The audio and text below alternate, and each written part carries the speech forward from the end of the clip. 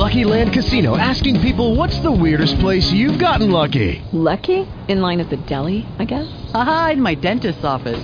More than once, actually. Do I have to say? Yes, you do. In the car before my kids' PTA meeting. Really? Yes. Excuse me, what's the weirdest place you've gotten lucky? I never win and tell. Well, there you have it. You can get lucky anywhere, playing at LuckyLandSlots.com. Play for free right now. Are you feeling lucky? No purchase necessary. Void where prohibited by law. 18 plus. Terms and conditions apply. See website for details.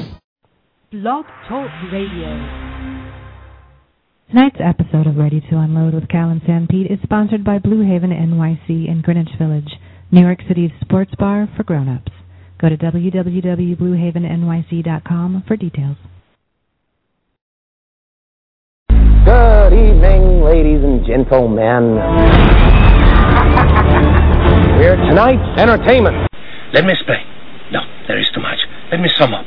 Johnny and the mothers are playing something at the Savoy in Vermont tonight. Grandma's gonna kill my brother at the Savoy Theater tonight. I didn't say that. No, but I know this grapevine. Why would I put it there? Kindness? Kindness? You stole it! He stole it! We have top men working on it right now. Who? Top men.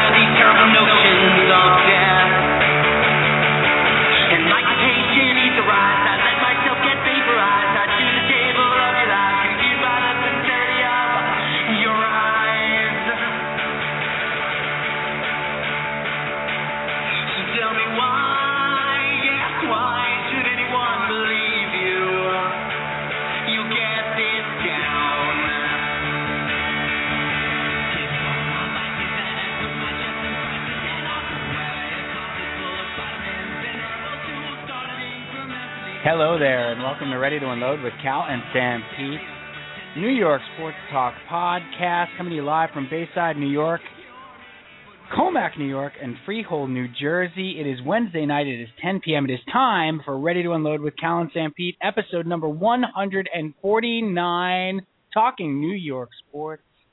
Nice. Hi. Good evening. Welcome to the program. We have a ton to talk about. We're going to talk about New York sports. That's what we do. We're one episode away from 150. That's crazy. It's an estimate. We may have done 150 by now. We don't know. The first 25 episodes of this show, completely by the seat of the pants, by the pants of the seat, by the neck of the neck of the nape, the nape of the woods. What are you doing here? Hi. Welcome to the program. We have Joe Caporoso, our old friend now. We can officially call him an old friend. Our old friend Joe Caporoso from TurnOnTheJets.com, and now he's also an editor at TheWhistle.com, a sports website for the next generation, which immediately makes me feel old. Really old. Joe Caporoso's new job makes me feel really old. He just got it, and he said, it's The Whistle, it's sports, next generation. I'm old. I'm too old for the website. I go, I click on it, and they say, get out of here, old man. These are cool clips we're showing of sports. So let's bring in the co-host of the program. I'm Steve Sampietro, by the way. They call me Sam Pete. Cal. Those that do call me. They don't call me Cal. They call this guy Cal, the guy I'm about to bring in, the co-host of the program. He's integral. He's integral. Dr. Erase Test is unavailable. That's for sure. And he has been for some time. There's a lot going on in sports. We're going to talk to Joe about the Jets. We're going to talk about the NFL. We're going to go around the league. We're going to talk about the Giants, too, the surprising Giants. Joe is going to come on. We have a lot to talk about. But, again, the co-host. It's not Dr. Erase Stat, you guys. It is. Yeah. Do theme music. Mr. Brian. Captiva. Calpino. Caliente. Surf on in here, Bri. Hey, dude. What's up, guy? What's going up, man? What's up, Rich? Wow. Dude. Wow.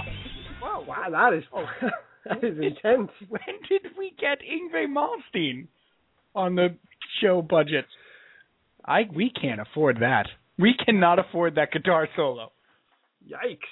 You asked for new theme music last week. I don't know if I asked for it. I think I just complained about what I was given. We don't have to keep that. That's okay. That's magnificent.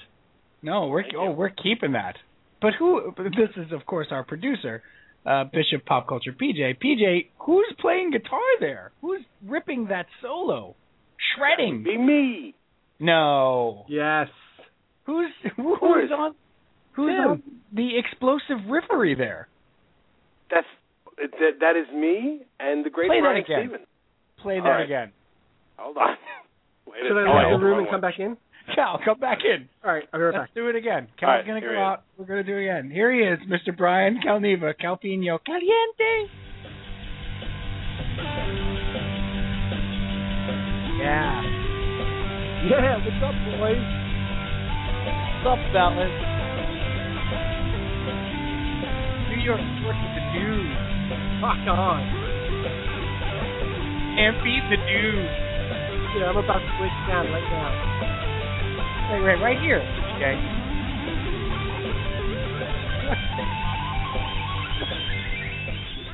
Give it up for the Bishop. Hey, Eddie Van Halen. Did I miss a meeting? Yeah, but I play with this hand. Look, I've known you for 20 odd years. I've never seen you finger tap on a guitar. What happened there? Joe Satriani. What happened? Electric guitar. No, that was electric guitar and keyboard. At the same time? The super fast stuff was keyboard. Oh, so you cheated? I like to play the synthesizer. Wait, please tell me it was a strapped-on guitar keyboard. Like a guitar? Like Earth, Wind & Fire still plays when they play live? Yeah, like a guitar synth. Those things are hot. No, I sat or down. like you're in the Hooters. No, it was no mouth synth. No. Can we get? I'd like a ruling. Is it officially impossible to look cool playing one of those? Like for the duration of the '80s when they were popular in bands, you can't, right? The only keyboardist that ever looked cool was Ray Charles. No, I'm not talking about. I'm talking about anybody else who's behind the keys. You just look dorky. Well, how about the guy from Journey that was playing the keyboard up above his head on the wall in the Separate Ways video? That is an unforgivable transgression. I mean, he had full arm extension on that above his head.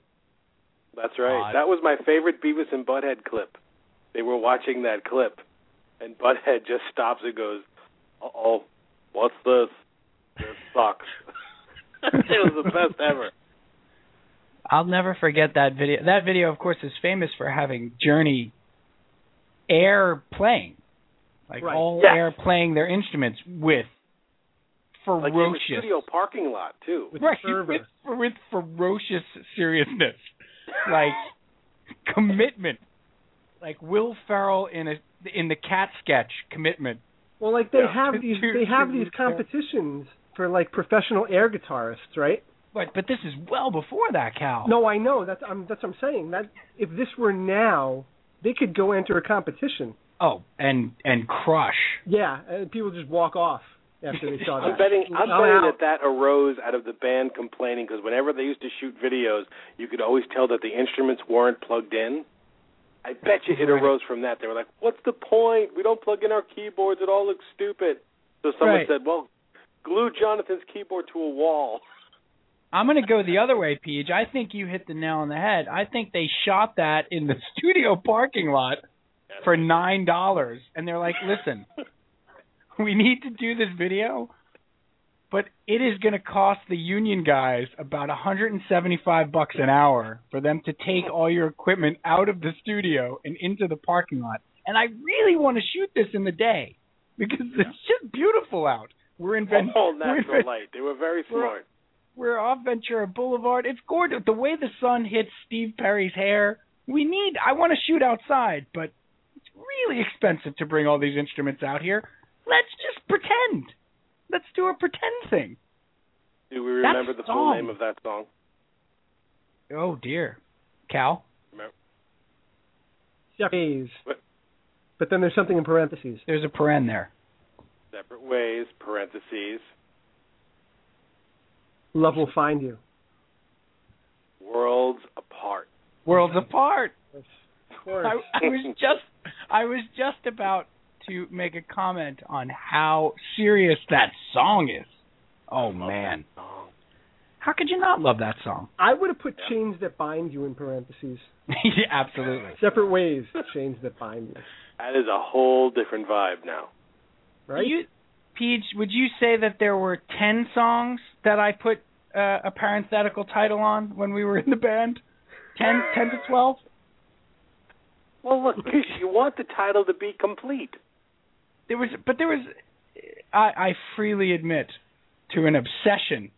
Once I saw Radiohead do it on like every other song, I would bring you lyrics to a new song and PJ would be like, let me guess.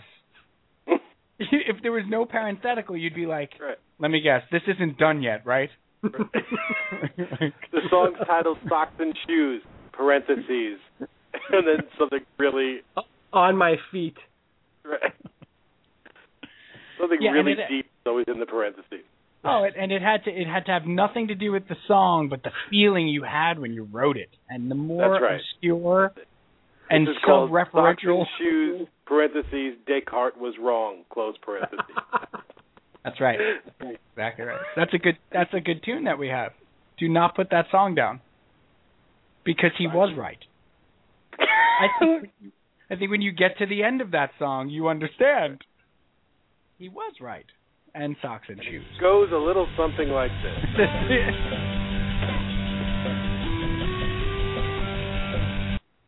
That's enough of that. You love that. All right, well, welcome to the program, New York Sports. We do have a tremendous show. Joe Caporoso is going to be calling into us in a few minutes to talk about the Jets and talk about the Giants. We're going to go around Week 6 in the NFL. But before we get there, Cal, how are you? Was your week good? Everything cool? Everything's fine at this point. Are you ecstatic about the Islanders being back? Yeah, more than you. Well, you would know how ecstatic I am because you're probably just as happy. I'm pretty excited. It's just so fun to watch them. Just so fun. Fun to watch a hockey game now. Am I going to DVR 82 games? Yes. Is that what you're telling me? Well, unless you happen to watch one live or you're there. That could happen. And if you're there, you'll probably still DVR it. That's right. I've done that. That's pretty sad. I've done it as well. Yeah, you go back and you watch it. How have you felt about the Islanders in these first 3 games? I feel good. I feel like last year's little playoff jaunt, they're not resting on that. I think that some teams would have been, all right, we're happy. We did that. Now we can kind of, we're going to be good this year. We'll just go into the season and see what happens. And I think they used that as motivation, that they weren't happy losing in the first round. They really wanted that series, and now they've come back with a renewed focus. There doesn't seem to be any complacency. I was concerned about Not at all. Some complacency among these kids. I mean, they're largely kids. They're still a very young team. Yeah, they seem hungry still, Cal. Yeah, they seem really hungry. I think the thing is that they've been together. They've grown up together, yeah. And they're not just kids on a team. These are kids that have now been together 4 or 5 years. And they're growing into like adults together and into a good hockey team together. They're starting to get some accolades too, like, Tavares being a finalist for the Hart Trophy, and so they're growing up together. They've been together, a number of these players as a core, for 5 or 6 years since they were 18, 19 years old. They're seeing guys like Hamonic get a contract extension, McDonald get a contract. Guys get their money, So their friends are starting to make their money now, and they're getting their contracts from the Islanders. You know what else? It seems to me, Bri, that it's allowed them to focus on coming out of the gate fast and strong. I mean, in all 3 games at various times, and they're 2-0-1. In all 3 games, they have looked like the better team for most of it. Oh, absolutely. For most of it. And I think the other thing is that they knew they had to get out to a fast start because they didn't want people to think, oh, that run last year was a fluke. Yeah. That was a fluky little run at the end of the season, and now if they come out and they lose 2 out of the first 3, people are going to start to talk, well, right. we're not taking them serious yet. I totally agree. And I have to say this, we were ready to jettison the coach and ready to get rid of Jack Capuano, and he has done a complete turnaround for me, Bri. I mean, his hair, his goatee, still awful. Yeah. I mean, coach. He looks like if you were to make a movie about hockey in the 80s, he looks like the coach. Right? Like, do you have to be directly out of Central Casting? Like down to the name, Jack Capuano. He's the coach of the Killers. He is. Or whatever. He absolutely is. And he needs just a slightly thicker Boston dialect. Right. To really play the part. Right. Or if he was Canadian. If he spoke with a Canadian dialect. No, that would work too. I can see that, but he's perfect as a Bostonian ridiculous coach. Oh, yeah, no, he could be a Boston coach. Sure. Yeah, I mean, he is. And not evil. Not like an evil coach. He's not evil. He's not an evil coach. No, he's just like not like the coach of the other team in the Ducks. Who is? Yeah. Oh boy, it's bad. But coaching wise, I'm very impressed. He's a good coach, and these kids clearly like him. They go to bat for him. And did you happen to catch the Rangers score last night, or? I don't know. It was something like 522 to 1. It was a lot. It was a lot. It was a lot to a little. It was a lot to a little. That team's on a weird run because they opened the season with 9 straight road games. Yeah, it's hard, and it's hard to really get a feel for them. You're absolutely right. It's not fair to them. Yep. They could finish this trip at like 2-6-1 or something, and they could still be a great team. Well, then you have no idea. They're still going to have 40 home games, right, to play. You know. Yeah. One last thing on the Islanders, and I thought this last night. I'm watching the game, and it was a pretty decisive game. It was a blowout. In their favor. A blowout. Okay. By the second period, Cal, it was 5-1. It was a blowout. Right. So they chased the goalie. You don't get many of those.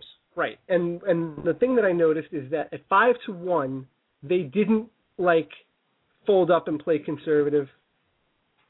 Yeah. I think they were still hitting. Yep. They were still passing, and I think, and you could see it after each goal. After each goal, they celebrated appropriately. They didn't go over the top. Even for Matt Donovan's first goal, they didn't go over the top. They celebrated. They were happy. But they were very businesslike about it. And I get the sense that this team, this is a good team. This is not a fluky, up-and-coming team anymore. I think this is a good hockey team. And the best part about it is that they know that they're good. Yeah. I would totally agree with that. That's an excellent assessment. They absolutely believe that they're good and they belong here. Yep. And they should be talked about as a playoff contender this year. Last year, when they were up in that game 5-1 in the second period, they were surprised. Right. They had surprised themselves. They wouldn't know what to do. Right. Last night, when they were up in that game 5-1 going to the third period, they were not surprised. They expected to be there. They'd played well enough to be there, and they knew they were going to win the game. Did you see the way they were passing the puck last night? Yeah. That comes from growing up together for 4 or 5 years in this system. I absolutely agree. At this point. So I'm happy. I'm excited about the start of the season. I really am. I know. We're gonna talk a little baseball playoffs later, but from a different angle. I know the MLB playoffs are going on right now, and we may even involve Joe. We'll see how long Joe can stick around. And so let's do it. While we're at it, let's bring the guy in. He's an old friend. But he's not old. He's not old. We're old. We are ancient. We're very old. Wow. It's a medley. Did he make him a mixtape? He did. Wow. Very nice, Bishop. Very nice, the Bishop. Are you guys dating? He made him a mixtape. I love it. Let's bring him in. He is the founder and head writer at TurnOnTheJets.com. He is also now an editor at a newer website called The Whistle. He's our old buddy, Joe Caporoso. Hey, Joe. How you guys doing? What an intro. I mean, my goodness. I tell you what, I've been on some podcasts in my day, but that is the best intro I've ever had. PJ made you a mixtape. He did. You don't even know. He had like 14 of them last week. I'm flattered. Quick question: Are you guys live on the scene at Blue Haven tonight? No, we're in the home studios tonight. Because I'm actually one of our coworkers at the Whistle is having a birthday party tomorrow at Blue Haven. Apparently, it's the spot the staff goes. It's a frequent go-to location. And I said, hey, I've been there. I recorded a podcast there. That's good people. I'm excited. So I'm gonna be there tomorrow night. You know what, Joe? You've come a long way, baby. Because you come on, now. You're cross promoting. You're hitting our sponsor and stuff. I mean, just what a job! What a job! You definitely at this point. You're a seasoned vet now. You're a veteran. Joe, we have a ton to get to.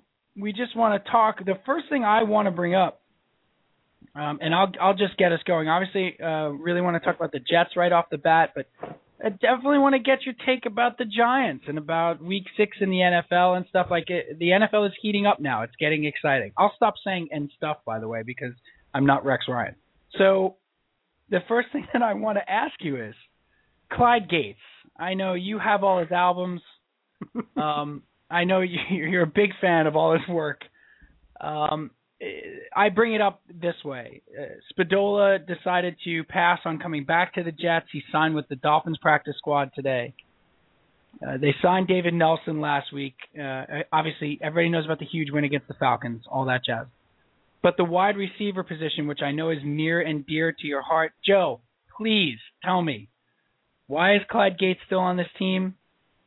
And how do you see the wide receiver position, which I think right now is crucial for this team and for Geno Smith's development going forward this year? Do they add somebody? Do they cut somebody? Do they what? And why is Clyde Gates still here? Yeah, the Gates thing, there isn't a correct answer for it because it really doesn't make much sense. It's a guy they brought in last year who had some natural physical tools. He was fast, whatever. Looked completely overwhelmed with his playing time last year. Very unpolished with his route running. Couldn't catch the ball consistently. Whatever. It was his first year with the team. He stuck around through the summer. We got all these rave reports. He was having a good training camp. He looked okay in preseason, whatever. But since we've gotten into the regular season, it's been the same Clyde Gates as last year. This is a guy who really can't catch the football, can't run routes, and doesn't play with any type of confidence. You could see when he's out there, he has no kind of wherewithal or field awareness, and he doesn't attack the football, and he just looks lost. And even when he caught that screen pass in the final drive against Atlanta, that should have been a touchdown.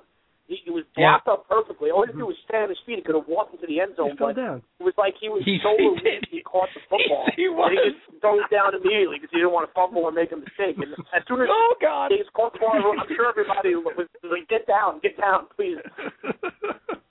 I think he probably stuck on the roster for his kick returning, even though he's a terrible kick returner. But the fact that Mike Goodson is back now, I think he eventually will take over that role. It's frustrating to lose a guy like Spadola. What's frustrating is that a guy like that looks good all summer, but he's ultimately on a very short leash. He's an undrafted free agent. He did get a little playing time week 1 and 2 and had a drop against New England. And is it fair to cut bait with him because he dropped one pass in the pouring rain? Probably not, but I hate to see him go to Miami. I did think he had some long-term potential, but The David Nelson signing, I do like. Nelson was a very good player for Buffalo a couple of years ago. If he's healthy, he's a very, very competent number 3 or number 4 guy, and you just kind of hope that Holmes gets back sooner rather than later, because if you have Holmes there healthy, you have Holmes, Hill, Curley, and Nelson, that you could do worse for your top 4 this year, and then obviously, you'll have the money and flexibility next offseason and maybe made a big splash. Right, and the reason I bring it up, and Cal wants to piggyback on this too, one of the reasons I brought this up right off the bat to start the show is we found out yesterday that Mark Sanchez had season-ending shoulder surgery. And we, Joe, man, we've been Sanchez apologists in the past. Because we have both felt, and Cal feels the same way, that he was never properly developed, and that one of the biggest downfalls of Mark Sanchez's career with the Jets was the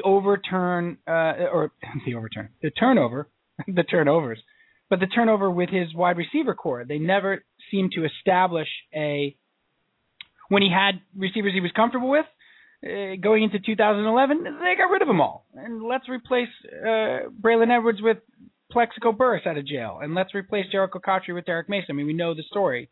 And it really stunted his development, and Mark Sanchez's career is likely over as a Jet, barring some unforeseen miracle. But I don't want to see them make the same mistake. So the reason I started here is because we have Geno Smith coming off his best performance as a pro. We have Marty Morningwig, who is a more than competent offensive coordinator. We have David Lee, who's a competent quarterbacks coach. They have an opportunity here to right the wrong with Mark Sanchez. And it starts with the receivers, and I just don't want to see Clyde Gates' face anymore. Because he ruins that. It's a good way to put it. It's a good way to put it. I think that's a really good point about, Sanchez and the receiver turnover. It was a problem. You like to build consistency. I think the coaching has improved, for this quarterback. But, long term, what receivers are really going to be here? You like to think that Curley and Hill are going to be here moving forward. I don't know what Holmes' long-term situation with this team is. It's going to be interesting to see how this offseason goes. My gut reaction is that he probably won't end up being back, but you never know. But yeah, you'd like to see them have Curley back, have Hill back long-term, then maybe go spend some money in free agency and get a guy, or maybe spend an early draft pick on a guy to really grow and develop with Smith. I mean, they're going to have, I think, about 11 or 12 draft picks next year when it's all said and done. They're going to have a lot of cap space, too. So I think some of that spending, particularly on the offensive side of the football, the skill position, could really happen next year. Earlier in the season, well, it's only 5 weeks in, but it seemed like Geno Smith had a little bit of a chemistry with Kellen Winslow, and they didn't really throw to him that much this week. And now you read today, Chris Lepresti from FAN says that Winslow was a little unhappy with that. What do you make of that situation with Winslow? Cumberland had a good game. What do you see going on at the tight end spot? I mean, it's a little troubling because you never want to hear somebody noticeably unhappy after a win. Receivers and tight ends, they want to catch passes, they want to be involved. And Winslow, to his credit, did say, I'm just not going to comment. He didn't pull a Mike Wallace like he did, after the Dolphins' Week 1 win. But it's kind of dragged on a little bit where now it's kind of noticeable. He might just be unhappy. His knee's been bothering him. He's been missing practice. And pretty clearly what the Jets did in Atlanta is that they were using Winslow as a decoy to free up Cumberland. And they were giving Cumberland a lot of the downfield routes that Winslow had been running with some success the week before, even against Tennessee. He had a 20-yard catch in the same play that Cumberland had the huge play on against Atlanta. And obviously in Week 1, Winslow had the big game. And, Cumberland's a guy who has pretty good speed. He's a former receiver and, took advantage of his opportunity on Monday night and made some plays. I think Winslow's going to have to accept the fact that both of them are going to be parts of the game plan going forward, and Winslow's not going to be a guy who's probably going to play 100% of the snaps and get 8-9 targets a week. There's going to be games where he's going to be more involved. There's going to be other games where he's more of a decoy. Teams are going to take him away. And he's, a veteran who's got a good shot here and walked into a good situation. I hope not. It doesn't become an ongoing issue in the locker room.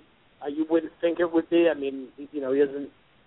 There's no explosion or any kind of problem with that. But we'll see what it's like going forward. I mean, the Jets actually have pretty interesting dynamic now. When you have two tight ends like that who could stretch the seams and make plays down the middle, that was a very encouraging performance from Cumberland, who showed flashes in the preseason. It really looks like he made a couple strides from last year. Yeah, and I think there's a couple things there. So let's unpack that a little bit. So it's a great question, Cal, because the tight end, it goes back to my point, my initial point about Mark Sanchez. Again, developing a young quarterback, giving him weapons, and for a rookie quarterback, giving him tight ends that he can throw to, that he has trust with. When you have two tight ends, and Joe, we've talked about Cumberland before. We've talked about Cumberland for a year. Like, he's the guy that we're super down on because he's inconsistent with his hands, he's inconsistent with his route running, but the ability's there. As you said, he's a former wide receiver, and you're like, God, this guy should be good. Like, why can't we have one of the cool tight ends? Everybody's got cool tight ends. I want one of the cool tight ends. And this guy should be the out-of-nowhere cool tight end. And he just hasn't been consistent enough. But as you said, I don't think Winslow becomes a problem either. I think he gets on board and gets with the program and was just feeling pissy because his knees were bothering him. But if you can have – so we're 5 games in. We're not. We don't play. But the Jets are 5 games in. The team is 3-2, a surprising to some people 3-2. I think Bri, right? We would both say I don't think we thought they would be 3-2, but we thought they would be 2-3. Yeah. And Joe, you've talked about it on your podcast. By the way, Joe does a podcast, everybody, as well on TurnOnTheJets.com. And plug. And we owed him. We owed it. That's right. He came on and talked about Blue Haven right off the top. The least I could do. Pro Football Central. Joe does a weekly podcast. He tapes it on Tuesday nights, and it's dropped on Wednesday. But if we had talked about play good defense, don't turn the ball over, you don't suck. I mean, it's that simple. And the Jets have the opportunity to have a very, very good defense that showed. I love the idea that they held the Falcons to 28 points. Like, that was like in today's NFL, that's like, great job, everybody. Good hustle on the floor. Like, you held that team to 28 points in their own building, and that was playing good defense. But if you have Holmes, Curley, Hill, Nelson, I'm not counting Gates. I'd rather see Michael Campbell there. And Cumberland, Winslow, and then the 3 backs, which we got our first look at Mike Goodson this week. He can run. That guy's fast. He looks like he's awfully fast. And if you have Ivory Powell, you have Ivory Powell and Goodson in the backfield, that's a lot of stuff for a rookie quarterback. Yeah, it was really exciting to see all 3 backs finally out there together and healthy. And there's a reason the Jets stuck with Goodson through all the legal and the 4-game suspension. That guy could move, and you saw in the Wildcat play, there was nothing there, and he just beat everyone to the corner and ran for 26 yards. And the Jets don't have or haven't had that at the running back position for a long time, and he's going to be a guy who I promise you if he stays healthy and out of trouble, Jet fans are going to absolutely fall in love with, because he, in this offense, is going to be a big play waiting to happen. Morningway is going to get him in space.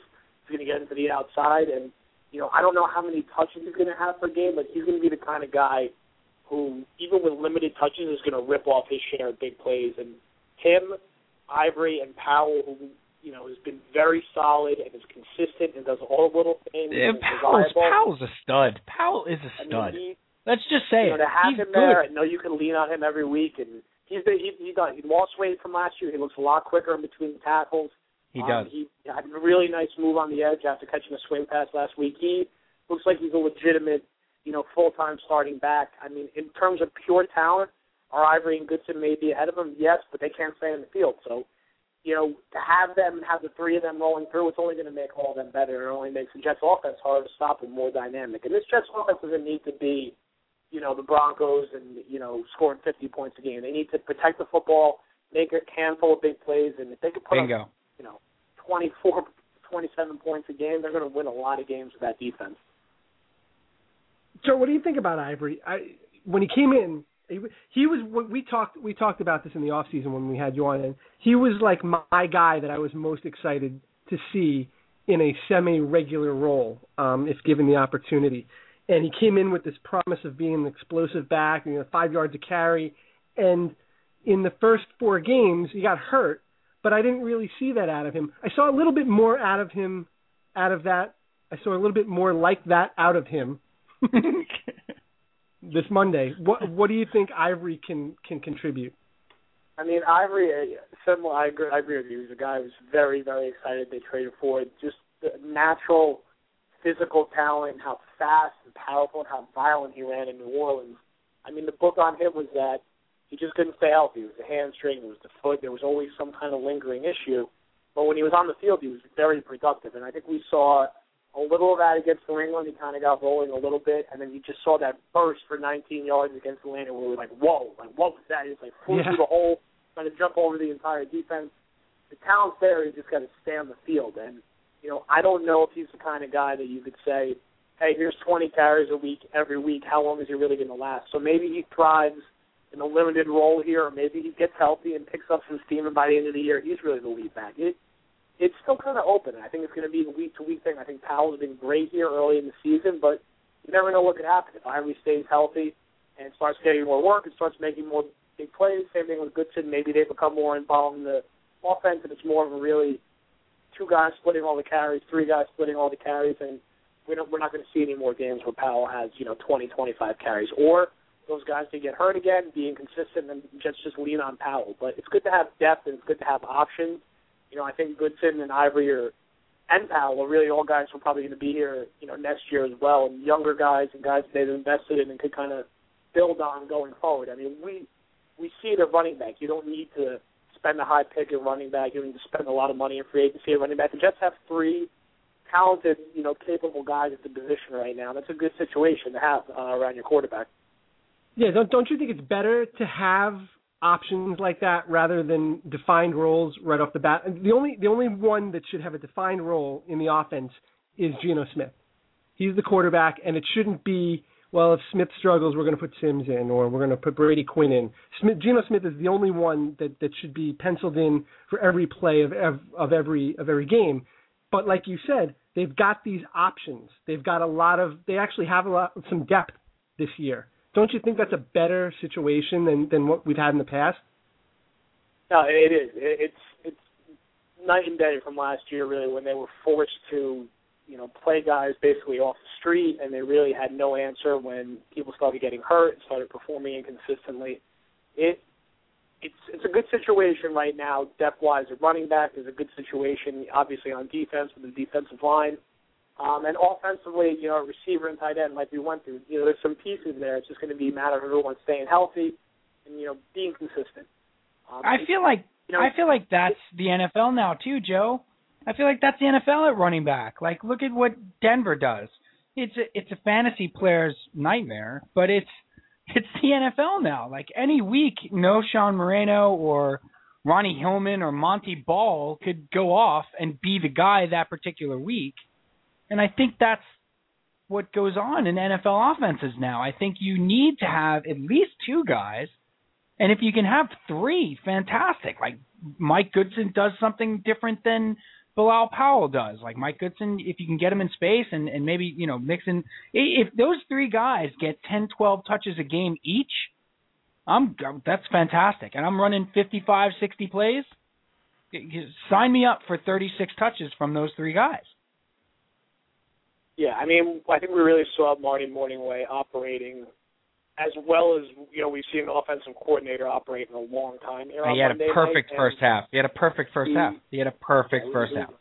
It was just a very, all around, it was a very well-coached, well-playing game, and it left you feeling like, hey, look at the AFC this year, look at this team, I feel good about it. And the NFL's a week-to-week league. I mean, we were having this conversation last week after, the Tennessee debacle. We might be singing a different tune, but the potential's there, and you have to feel good going back home to play Pittsburgh this week. And yes, the 3 games after Pittsburgh are tough, but that second half of the schedule seems to be manageable. And what's encouraging is that, I don't think, we necessarily ever bought into this team being a 3-13, 4-12 type team. But, me personally, I probably thought they were probably about a 7-9, 8-8 team, and maybe they're a touch better than that. Maybe at this point it wouldn't be shocking if they were 9-7 or 10-6, and they're able to steal one from Miami or maybe beat New England at home. The league, the AFC in particular, really seems to be pretty wide open after Denver, and there's nothing better than a year when you come in with low expectations and you're overachieving and getting wins that nobody really thought you had. It reminds me a little bit of a season like 2006, where everyone kind of thought they were one of the worst teams in the league and ended up going 10-6 and making the playoffs. Those were really, fun years. Obviously, even 2009 when, Rex and Mark's first year, and, they went 9-7 out of nowhere, and all of a sudden, you get in the tournament, who knows what could happen. Well, there's a couple things there. One of the things that you just said, Joe, that we maybe a year ago or a year and a half ago, like the first time we didn't have, or the first time we had you on, we didn't have this luxury, and that is your website's come a really long way. You have a podcast now and stuff. You're doing great work over at Turn on the Jets. You got fantastic writers, all this stuff, but it's all documented. I mean, anything. It's the same with us with the show. Like, we've done 150 shows. Like, right. what I check said. The tapes. Check the tower logs. You know what I mean? I mean, Airman Rodriguez and O'Malley are here.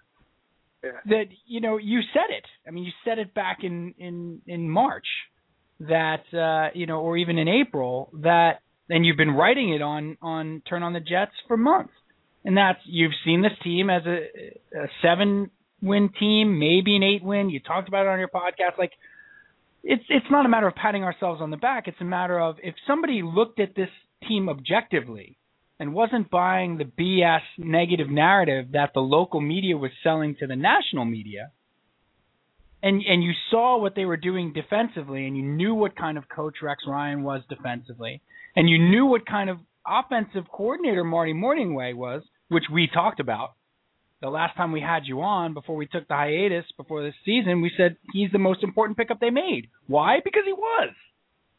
It's not rocket surgery. He was. And so if you took an objective... Yeah. I mean, if you... Look, we've been watching this team a long time. And I have seen my share, and Cal has seen his share of offensive coordinators for this team that suck. We were just talking about that the other night, too. Yeah, we absolutely were. We listed them. We listed them while we were watching the Monday night. Green Lantern Jet did Capolini did a great piece on, what is it, WCBS or whatever? Mm-hmm. That he writes for about having an actual, genuine offensive coordinator. But back to that point about the negative narrative and buying into it, yeah, maybe they overachieve and they go 9-7, and you're right. There's no better years than those years. But if you took an objective look at this team, you know what my favorite thing about Monday night was, Joe? All right, my second favorite thing. First favorite thing was obviously winning. Yeah, an awesome, ridiculous, great win that I was able to catch up with and watch live. That's very rare these days, Joe. Very rare. I DVR'd it. I got. When did I get live with you guys? Halftime. Yeah, I got live at halftime. Watched the second half live. Very rare. Was 140 out of 412 entries in the survival pool that my company runs, which I actually run, eliminated. 140 out of 412 eliminated taking the Falcons over the Jets. And this is nationwide. This pool runs nationwide. 140 people thought that game, when they had St. Louis, they could take St. Louis this week. You could use St. Louis in your survival pool. And you chose to go against the Jets. And it's just people buy the national media is lazy, and they bought into it. Yeah, I don't want to. It's good to get to see really that defensive line in particular show out on national TV. So if people didn't know who Muhammad Wilkerson is, like, he's one of the 4 or 5 best defensive ends in football. You should know who he is. Like, if people didn't know who Sheldon Richardson is, he's probably going to be a defensive rookie of the year. You should probably know who he is. Like, this is a defense that, if you look at just the box scores, you might say, oh, my God, they allowed 30-something points to Tennessee. Well, all the points are on a short field. All the points they've been allowing have generally been on the short field. Like, this defense has been borderline dominant at times, although they had a lackluster fourth quarter against Atlanta. But, this is a well-coached team that has talent. It was funny watching, people on Twitter who probably hadn't seen the Jets at all yet be like, whoa, look at this Jets team. And, this Jets team's, better than this Jets team would beat the Giants by 20. No crap, obviously. Have you been watching? Right, that's right. No, that's the same thing as the survival pool. It's the same thing. People on Twitter oh, who are these guys? Well, these are the guys that they actually were. And if you weren't, listening to Terry Bradshaw, who didn't even know Muhammad Wilkerson's name, this is a guy who, outside of J.J. Watt, who's a better 3-4 defensive end in football right now? There isn't one.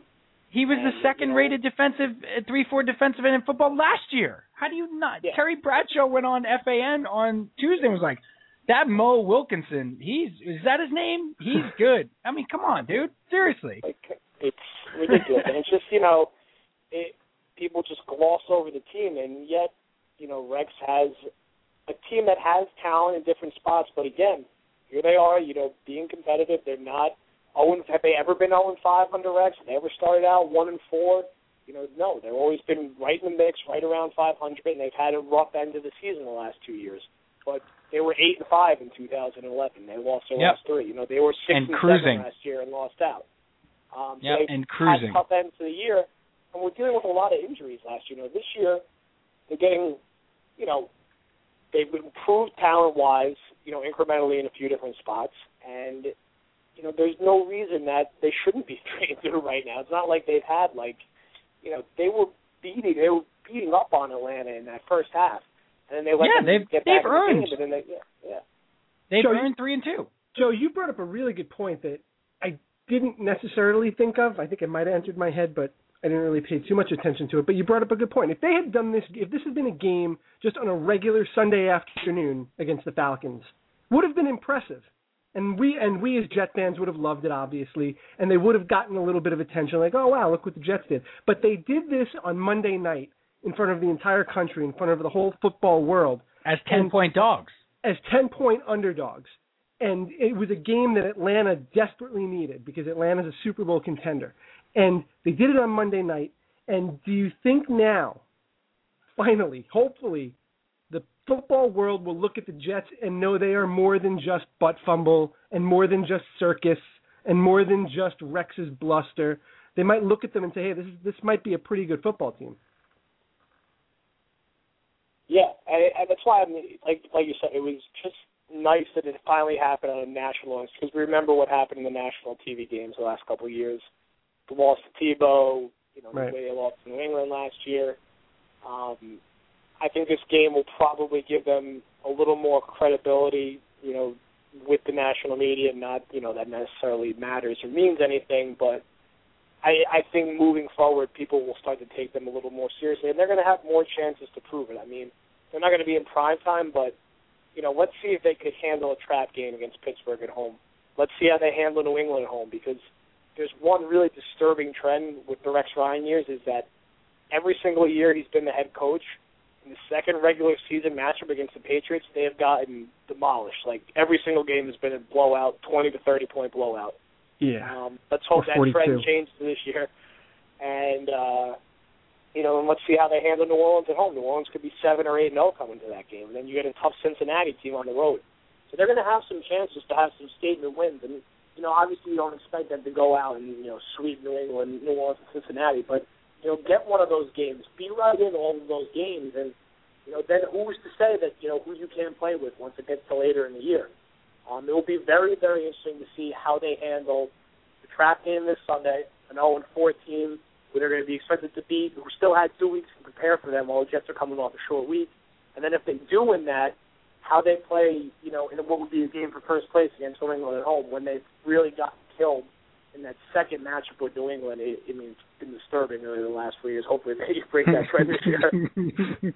But here's the other thing. If they go out this week, and Geno Smith throws 3 interceptions, it doesn't automatically mean, of course, right? Always been the answer. That's what you're going to hear. But he's a rookie. he's going to have a really good game. He's probably going to have another really bad game along the way. But that's at least one. But that's what this season is about.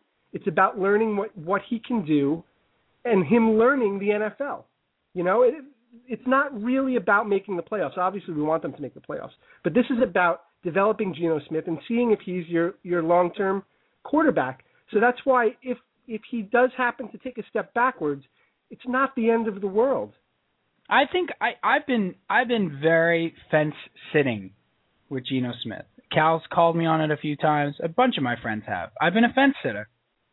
Well, you're loyal to Sanchez. I am a Sanchez loyalist. Yes, I have the armband and everything, and it's a dark day today. But that's not the point.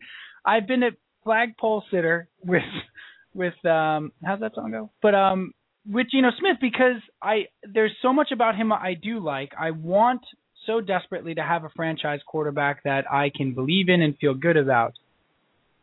But I will tell you guys, I think he might be good. I mean, I thought all of the smear campaign that went on with his learning curve and his attitude and his the studying and all that his leadership, all that nonsense was just that. It was a smear campaign. If he is drafted by any other team, that doesn't happen. I mean, it really doesn't happen. Or maybe there's a couple of teams that it does, but that was because of where and who he was drafted by. It really was. And I saw this past week, and again, I don't want to. It's too early to say he shouldn't be playing, or he can't play, and it's too early to say he can. All you can do is take signs, right? So this past week, I took 2 or 3 really good signs, things I didn't see out of my beloved Mark Sanchez. Consistently enough. One of them was putting 2 hands on the football when you're going to be sacked. Another one was pulling the ball down and running. And when running, getting out of bounds with 2 hands on the football. These are things that sound so simple, and yet to see them a week after so egregiously, those being so egregiously ignored, was really nice. Like if he can accelerate that learning curve of not turning the ball over, okay, and then he might be good. Then we might, because he can throw the ball. He can throw the football. I mean, clearly he can throw the football. Clearly he has a ton of athleticism, and clearly he's quite bright, and he's extraordinarily level. Like almost like they were talking. I guess he had a quote today that like his mom used to think he was weird because on Christmas morning he didn't get excited. Like he's just like super just, okay, dude. Like everything looks fine. Sleepy almost. But did you catch that this weekend, guys? Did you catch like or on Monday night? Like, wow, I'm watching this play develop and I'm like, oh my, he's learning. It was and I like the point you made about his temperament and how he carries himself, and that it's a positive thing for a quarterback to have. He does seem to maintain a very quiet confidence about his game that has clearly aided him because he led 3-game winning drives in his first 5 starts, and he stayed even-keeled. He's taking responsibility for his mistakes, and I think he's handled, the media situation, the New York situation well so far. I mean, it's very early. You don't want to go crowning him, just for handling his press conferences and doing well with the media, but it's encouraging signs. Obviously, that's part of playing quarterback here. Physically, he has, cannon. Like, he can make some throws that we haven't seen, that I haven't seen in a long time. What's nice is that when it's 3rd and 14 or 3rd and 16 now, you actually have a glimmer of hope that they actually might convert it. This year, they've already converted, a handful of 3rd and 14s, 3rd and 17s, and it's like, whoa, where did That's a great point. Where he just, fires one in there, and you're like, wow. And yeah, or he can run. Guy who, run. Yeah, I don't think a guy he's not a guy who naturally looks to run or likes to run, but I think he's picked his spots well at times. And I think it's something that he's only going to get better at as his career moves forward, and something that's going to be a big weapon for this offense because there's nothing more frustrating for the defense. You have everything covered up, and, he takes off for a 15-yard gain and picks up the first down. And I think just as more time passes, he's going to develop into being probably a much better running quarterback in the pros than he was in college because he never really ran in college. But I think at the NFL, it's a tool that he could utilize. And he strikes me as the type of guy that's intelligent enough to learn when to utilize it, too, to his advantage. He seems like a super bright kid. He really does. I agree. I never bought into the lazy, unintelligent, not hard worker stuff, which just, I mean, come on. Everything we've heard and seen from him is that he's, picked up this offense quickly. He did not look great in the preseason, but he looked, competent week 1, struggled week 2, looked good week 3, struggled week 4. He's like a normal rookie quarterback, but it's not like he looks completely clueless out there. He's made some bad mistakes, and he's going to still make bad mistakes, but it's not easy to go 16-20 on the road, in a dome, in prime time, in your 5th career start, and lead a game-winning drive, like that. I mean, that's and very, calmly. very impressive stuff. Very calmly, came out, hit the slant to Stephen Hill, hit the slant to Curley, hit the slant to Hill, took off for 8 yards, completed the screen pass, like bing, bang, like done, game-winning field goal. You know what you love there? You love, on those last drives, right? It's always, so they had, like a minute 46 left and 3 timeouts. And I remember texting the guys and even saying, like, no, it's okay, we got it. I was like Henry Hill in Goodfellas. I was like, no, it's okay. No, it's all right. It's okay. Yeah, what do you got to know from your mother? No, it's all right. Selling cigarettes. You were mad that Rex wasn't going to use the timeouts. No, you said stubborn Rex was not going to use the timeouts here. I was saying that when Atlanta still had the ball. Atlanta had the ball, yeah. If Atlanta was going to milk it, they didn't because they couldn't. Right, that's true. Because if Atlanta had to kick a field goal there to take the lead, they could have taken the clock all the way down and milked the time. Right. I was pissed off because I was saying if Atlanta milks the time, Rex is so stubborn that you're not in until you're in, that he won't even use his timeouts. He'll let it go. But Atlanta couldn't do that. They needed a touchdown. But I felt an unbelievable sense of calm when Geno Smith took over on that last drive because you only need a field goal. You got 3 timeouts, and you got a minute 46. And he did something that Sanchez, I know the comparisons are always there. Sanchez did a number of times on those late drives, and that was take what they give you. Take what they give you. If they're giving you the 6-yard slant, the 6-7 yard slant, take it. Take it. Take it. Drink it. And some quarterbacks, like I guess Favre always talked about that. Peyton Manning always said that's the key to a 2-minute drive. Steve Young said that, or Montana said that's the key to a 2-minute drive. Is you can't get it, too many guys look to get it all at once or look to get big chunks in 20 and 30 yards. Take 7 yards. It's okay. You can get another 7 yards in the next play. So he did that. It was really encouraging. Okay, we got to move on. Let's move on to this week, and then I really want to get your thoughts about the rest of the NFL, Joe, because you're not a one-trick pony. You know what I mean? You're not. I mean, let's be honest here. We all know what it is. It is what it is. But you said something about the Pittsburgh game this coming week, and I have to do this. It's a trap. I have to do it. Admiral Akbar, when Cal and I first started the show, I played that clip so many times, and you hate that idea, right, Cal? You hate the idea of the trap game. I buy into the idea. It's a trap. Yes, I buy into the idea. You just looked at me as if I was Julia, drinking glue. You just looked at me like I was your daughter, like really disapproving. Yeah, like ripping up a Met jersey or something. Like, come on, Sam. Come on, you're better than that. I buy the idea. It's a trap. What happened? You can't control yourself. I'm done. I will disagree. I don't buy the fact that this week is a trap game. How could it not be a trap game? It's a trap. The reason why I don't believe it's a trap game is because it's Pittsburgh. No. Okay. Any other 0-4 team that they were going up against this week, absolutely a trap game. But except the Giants.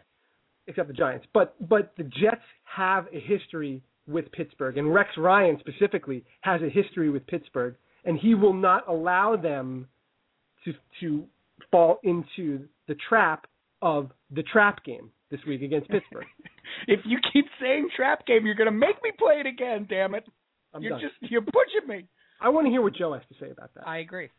I mean, man, I hope so. I mean, because I'm a little worried. It's just, you just worry. You're coming off this exciting win, it's a very quick turnaround. You're going back home, and just how these teams match up, you would think the Jets' defensive line is just going to eat up Pittsburgh's offensive line, which is a mess right now. And they're going to have to. They can't run the ball at all on anybody, certainly not on the Jets. And you would think the Jets should be able to tee off on Roethlisberger, but you just worry, Roethlisberger breaking 11 tackles and bombing it down the field to Brown and Cottrey and Emmanuel Sanders, and it will be a nice step.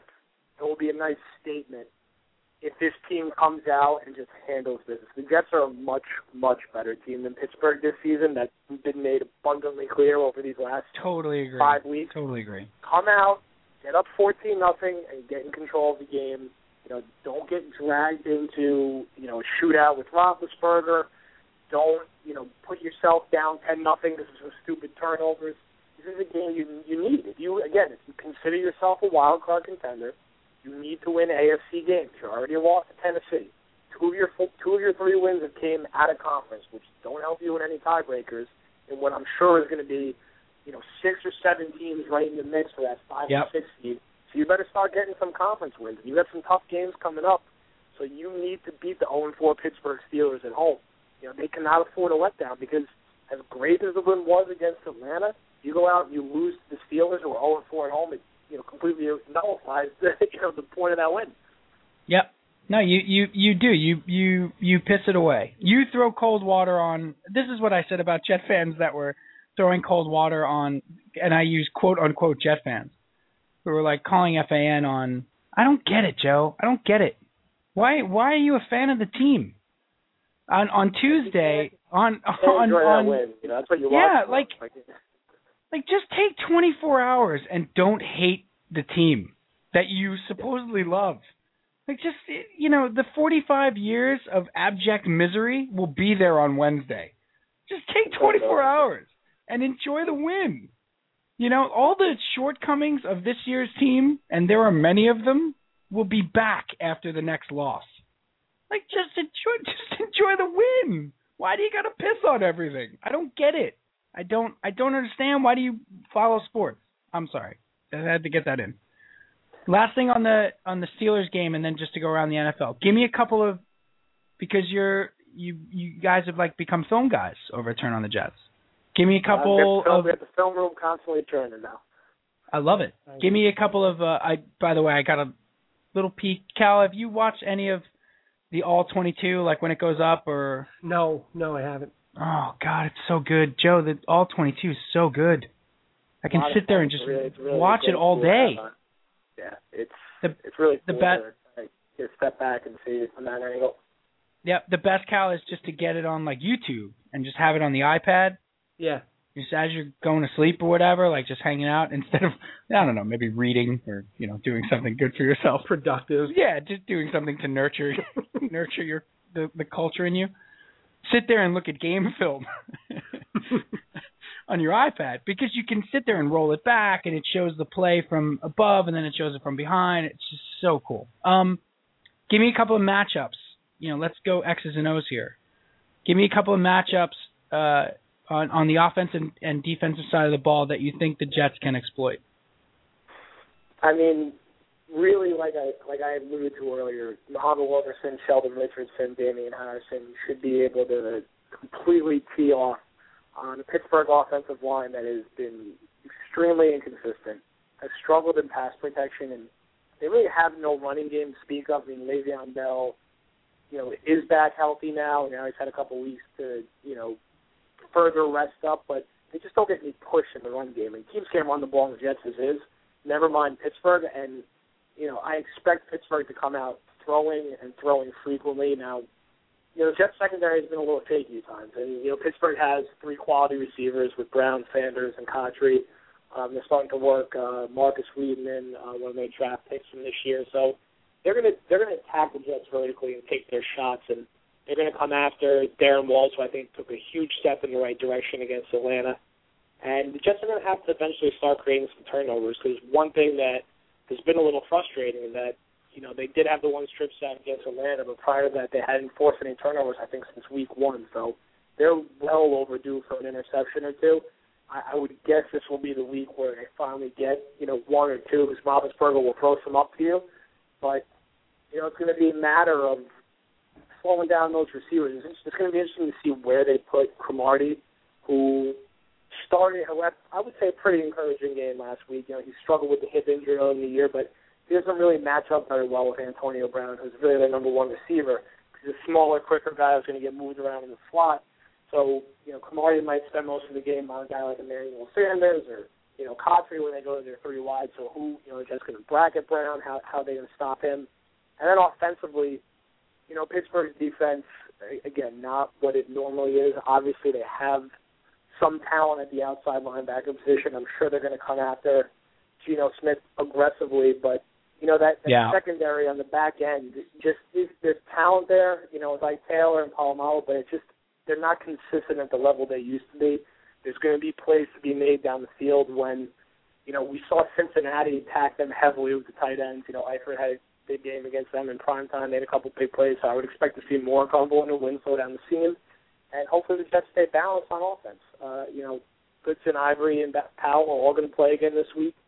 Get them all involved, get them in space, get Goodson further involved in the offense, and, hopefully, keep Geno rolling. I mean, the Jets, I'm going to go through his, 16 completions later in the week, but it was a pretty simplistic game plan on at least passing wise to Geno. It was a lot of, stuff he did at West Virginia.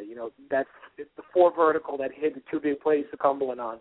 Just having Curley isolated and running a little whip route, he scored the touchdown on. And then just a handful of wide receiver screens and quick slants that he hit. It wasn't overly complicated stuff. It was stuff he did in college. It was very basic reads, and, stay with that because he looked very comfortable with it. Yeah, tremendous route by Curley, too, on that play. Tremendous route. Yeah, that's all that. See him healthy and back in the mix. And that's all the difference, right, Joe? When the receivers run good routes, and there's a well-designed play, right? So, Morningway is designing the play well, and then the receiver runs a sharp, crisp, excellent route. And he knows what he's doing. Boy, it looks easy. It looks so much easier when Curley runs that good of a route and sells it, and then gets it, and then makes the nice little wiggle move and gets into the end. It's just nice to see. It's just refreshing. You know what else is? Nice thing. You know what else is nice and refreshing is the fact that we get the Steelers in our yard finally. It feels like we've been going to Pittsburgh for years. They're finally here. Sure. That's going to be nice. It's been a while. The last time they were here, I think the Jets actually upset them. Was that in 2007 with Kellen Clemens? Quarterback? That's right. Kellen Clemens. Yep. Was that like 13-10 or something like that? Like some god-awful game? The thrilling one, yeah. Now, so we want to go real quick. We do want to talk about, Joe, the Giants. The Giants. For the Giants. I can't tell the difference right now. The Giants are 0-5. I don't look. They're about to be 0-6 as well because there's no other win in Chicago tomorrow night. I totally agree. Cal and I both did not think that they were going to be a good team this year. We thought they were going to be 8-8. Thought they were in the middle of the pack team. Everybody who was getting all excited about how explosive the offense would be, and Cal and I both said it, and it's not a pat on the back or whatever, it's just who's blocking, and they have zero run game, and also that their defense had the chance to get old all at once. Well, all that's happened, right? So here's my question, and it's try to keep from snickering when we answer. All of us, let's behave. Try to keep. Well, if they go 2-14, no, that's too much. Let me explain. No, there is too much. Let me sum up. If they go 4-12, and they have the number 4 overall pick, who is this team? Who are they taking? Is this this? Is this like the Colts 1-15 year sellout year to go get a quarterback? Like we can start talking about this now, right? Like it's okay, right? It's a really interesting thought, and I think when you look at that Giants roster, it was if they were going to be good this year and they were going to win that division, it was going to be up to Eli to elevate the entire team around him because they don't have any good linebackers. They haven't for a while. Their D-line isn't what it used to be. They're okay in the secondary. They had no proven running backs and an okay O-line. Yes, they have their talented receiver, but, Nix is banged up and said, hey, if you're going to be good this year, Eli's going to have to elevate the team around him and play at a higher regular season level than he normally does. And obviously that hasn't happened yet. He's got, 407 interceptions through 5 games or whatever it is. But, it's a lot. My gut thought is that they probably would not pull the trigger on one of the big-time quarterbacks. They'll probably take an O-lineman. Maybe they take a piece for that defense. I do think they're going to be in the mix for that pick. I think they're a legitimate 3-13 or 4-12 team. I don't see where the magic turnaround is coming. I think they're going to be 0-6, and then they got to go to Philly. I don't see any reason to think they're going to win in Philly. They couldn't beat Philly at home, and Vic didn't even play. They do have some I know they do have Oakland at home. I think obviously that should be a win. You would think they're going to have to win at some point, but then they still got to play. They got to play Washington twice. They got to play Seattle on the back end of their schedule. They're going to. They're going to be 4-5. Say they're going 4-12 is it's not crazy at this point. No, so it'll be interesting to see where they land in that top 10 of picks, and I don't think it will be a quarterback, but I would guess they'll try to beef up that O-line. Jerry Reese has got a lot of work to do this offseason. Here's speaking of that exactly. Here was the crazy thing, guys. This week I was talking to one of my buddies at work, Jess, who's been on the show a bunch of times. He came out to Blue Haven and stuff. Real good Giant fan, very realistic Giant fan. Like he's good. He's one of the good ones. But we were talking about Jerry Reese's drafts.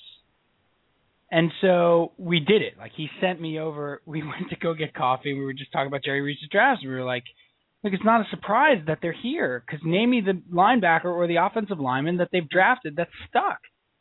And so we decided to take a look back at his drafts, and 07 being his first one. And because 07 was such a hit and they went to the Super Bowl and won and beat the Patriots, he's sort of gotten like a draft pass for a number of years because, and by the way, he did it with half of Ernie Accorsi's book, as my buddy Jess said. My buddy Jess was like, that's Ernie Accorsi's draft. Yeah. The Ahmad Bradshaw and they hit on so many, I think it was 8 guys, all 8 guys made the team and they contributed to the Super Bowl run. Since then, it sucked. You can't give one of his drafts better than a C. And some of them are only a C because of, like, Hakeem Nicks. Like, Hakeem Nicks keeps that entire draft from being like a D. It hasn't been good, and he's gotten the Super Bowl pass since 07. You can't count Victor Cruz in there. Yeah, you can't count Victor Cruz in there. Victor Cruz was an undrafted free agent. You can't. I don't know. You go looking at his drafts. It's not surprising they are where they are, or it shouldn't be. It shouldn't be surprising they are where they are. There's very few starters there. Very few. Look. I'd be lying if I said that. Enjoyable is not the right word. It's a relief. How's that? It's a relief.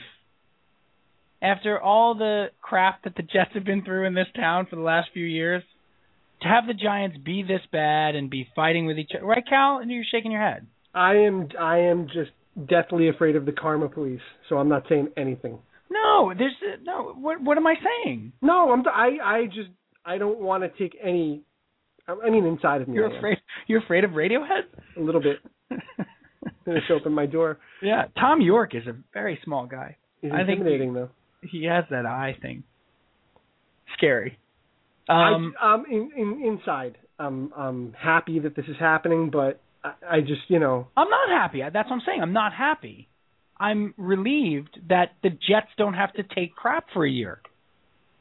Like, let the Giants have a crap year and take crap all year. I don't care.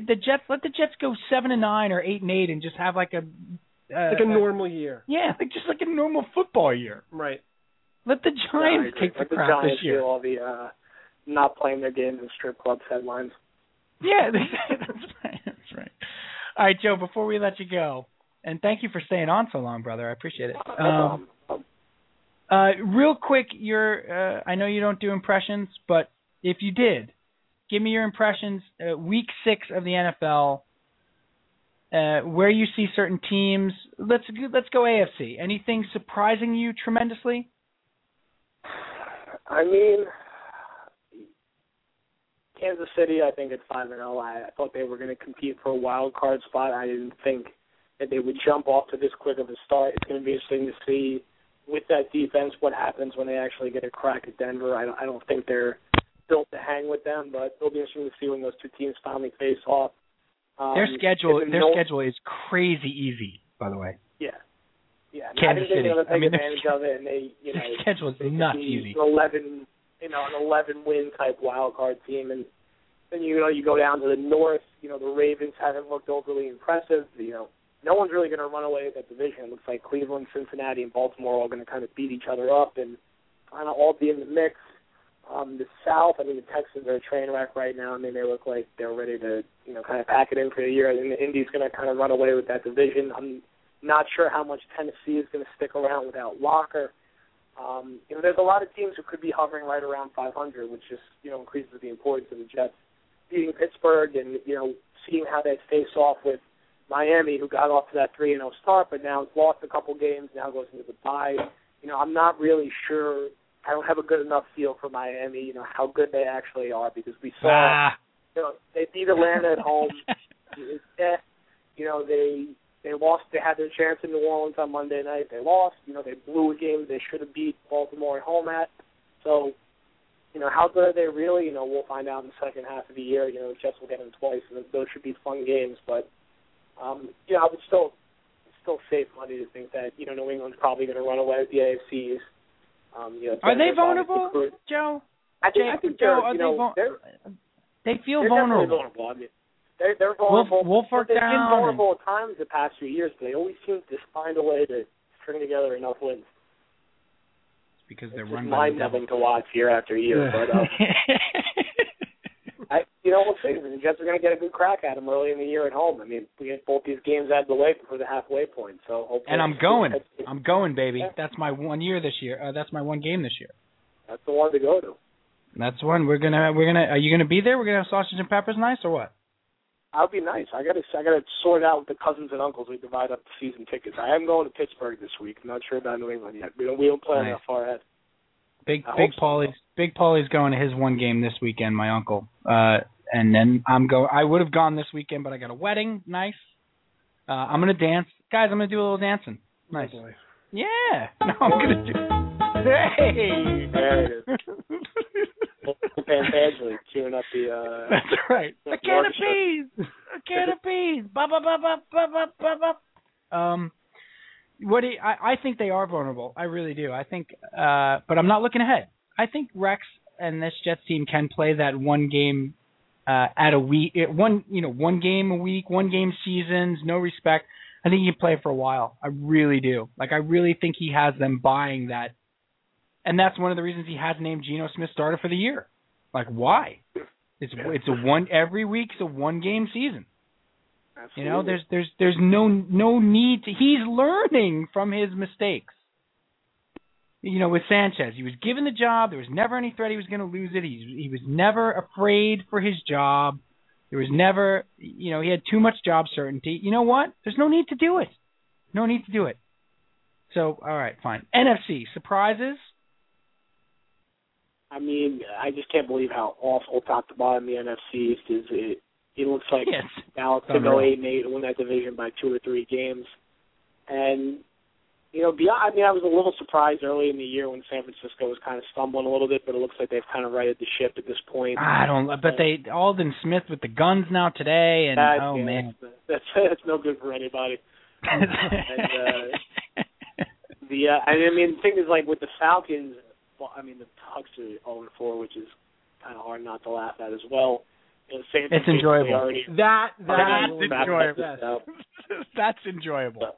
That's pretty enjoyable. And Revis at 0-4, and his quarterback's already been released and picked up by another team.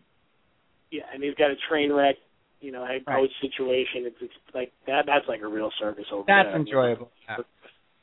We are family. We are family. About how good the Saints really are now with Rob Ryan cooking up that defense. I mean, they look very, very good. It'll be fun to see Rob and Rex go against each other in a few weeks. Yeah. Cal, is that the best team in the NFC right now? The Saints? Yeah. I mean, they look very good. I think they have to be right now.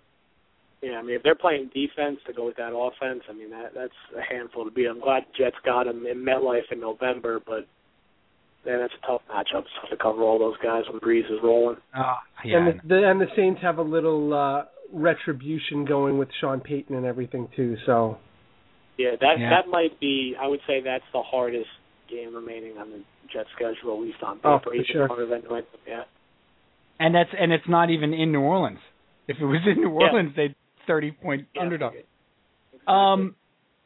So one last thing I want to touch on here. And we were going to talk about this. Maybe, Joe, we'll talk about it next time. It wasn't really applicable tonight, but that idea of Rex Ryan being a defensive guru and not being able to sort of help out the offensive coordinator with recognizing a game plan and stuff. We'll do that another time. But I want to ask this question of both of you guys. Okay. So the Jets are 3-2. They were 2-2. I have heard this phrase so many times, and I want to ask you guys, is there a more overused expression in football than Bill Parcells' "you are what your record says you are"? I am so friggin' tired of hearing. Well, they've turned Bill Parcells into Confucius. Okay, with this. I'm sorry. I want to get your guys' thoughts on that phrase. I've heard it so many friggin' times. Shut up. Okay, yes, you are what your record says you are. And then, but then it's like immediately a fortune cookie at this point. Right. It's immediately piggybacked with, but you are what your record says you are. But 3 of those wins aren't good wins, and 2 of those losses are bad losses. So then I guess you're not what your record says you are. I guess you're not. Which one is it? If I hear that on one more CBS Sports Minute, I'm going to friggin' scream. That's a lot of friggin'. I'm sorry. To me, pretty simply, the Jets look like a team that if they protect the football, they're going to be in every single game, and they're going to be a 500 to slightly above 500 team. And if they play offense like they played against Atlanta, they're going to win their share of games, particularly with how their second half of the schedule kind of softens up a little bit. So it comes down to, Geno Smith and protecting the football. If he isn't throwing 3 interceptions or having 2 fumbles, Jets are going to be really tough to beat because that defense is young and it's only getting better. And offensively, they're only going to get better as the pieces around Smith, get more acclimated to the system, get a little more consistency, get healthy. I think they're a dangerous team. I think there's going to be a couple ugly patches here or there, a couple ugly games, but I think for the most part, they're going to have a couple more quote-unquote surprise wins, and I think they're going to be there every single week. It's going to be a fun season and a fun team to follow the rest of the year.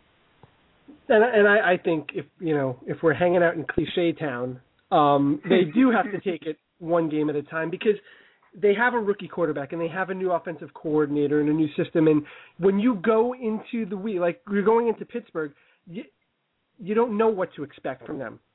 And I think that that's fair. I think that's okay to not know what to expect from them. We kind of have to see how it plays out. And that's what this season, to me, is all about, is learning what you have. They've got the talent to be dangerous, for sure, but you got to learn what you have and build off of your successes. Like last week, build off of Geno Smith's performance. Build off of that defensive line's performance this week. Let's see what you have. But to go into a game expecting that Geno Smith is going to go 16 for 20 for 200 yards and no interception, I think you can't expect that yet because he's still too new. So yep. That's how I look at the season right now. But it's so much more enjoyable this year than it was last year. Oh, it's night and so day. much more. Cal, you are what your record says you are. Okay? That's it. I'm sorry. We're going to take it one game at a time, and I hate that it's got to be attributed to Parcells every time. Every time you have to, it's almost like he has like a Phil Jackson 3-peat trademark on it, or a Pat Riley trademark on it. Like you are what your edge sector are. Process. Maybe he heard Belichick say it once and he just stole it. That's entirely true because we all know Belichick is the real genius. Joe, before we let you go, tell us about the Whistle. Tell us about. I mean, obviously we know about your great work at TurnOnTheJets.com. It is the place for Jet coverage. It is. It's the best. We're not animals. It is what it is. But tell us about this new job at the Whistle, which immediately makes me feel old.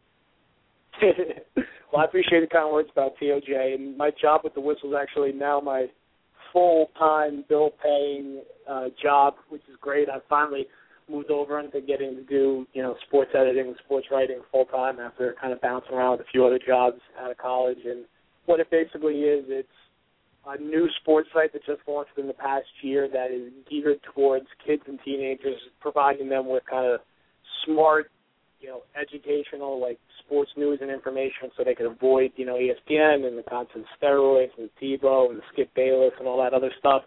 And, kind of pick up some, intelligent and, fun commentary videos. So we're, the site launched in its beta phase last year, and we're kind of ramping up, adding on staff and, just trying to produce content. We cover all sports. We cover, the NFL, the NBA, hockey, baseball, even, into like, lacrosse and soccer. And, we have a great staff over there. It's been a lot of fun. I've only been there for about a week and a half, but it's been a blast so far. And I'm looking forward to being with everybody at Blue Haven tomorrow night watching the Giants game. Nice. Another plug. Look at this kid. Any recommendations on what I should be eating or eating there, Paul? All of it. They have 6 Point on tap there too, Joe. Oh, so excellent. Choice. All right. I mean, just magnificent. Honestly, Cal, though, I don't know if you've checked out the Whistle, and I'm not just saying this, Joe. The site is super cool. It really is, and I love the idea. I love it. Like I hope you guys can pull it off there because the idea of like a positive, cool, it doesn't have to be cheesy or whatever. A positive, cool website for younger people for sports it's sports. This goes back to what I was saying before about a Jet fan, throwing cold water on his own win.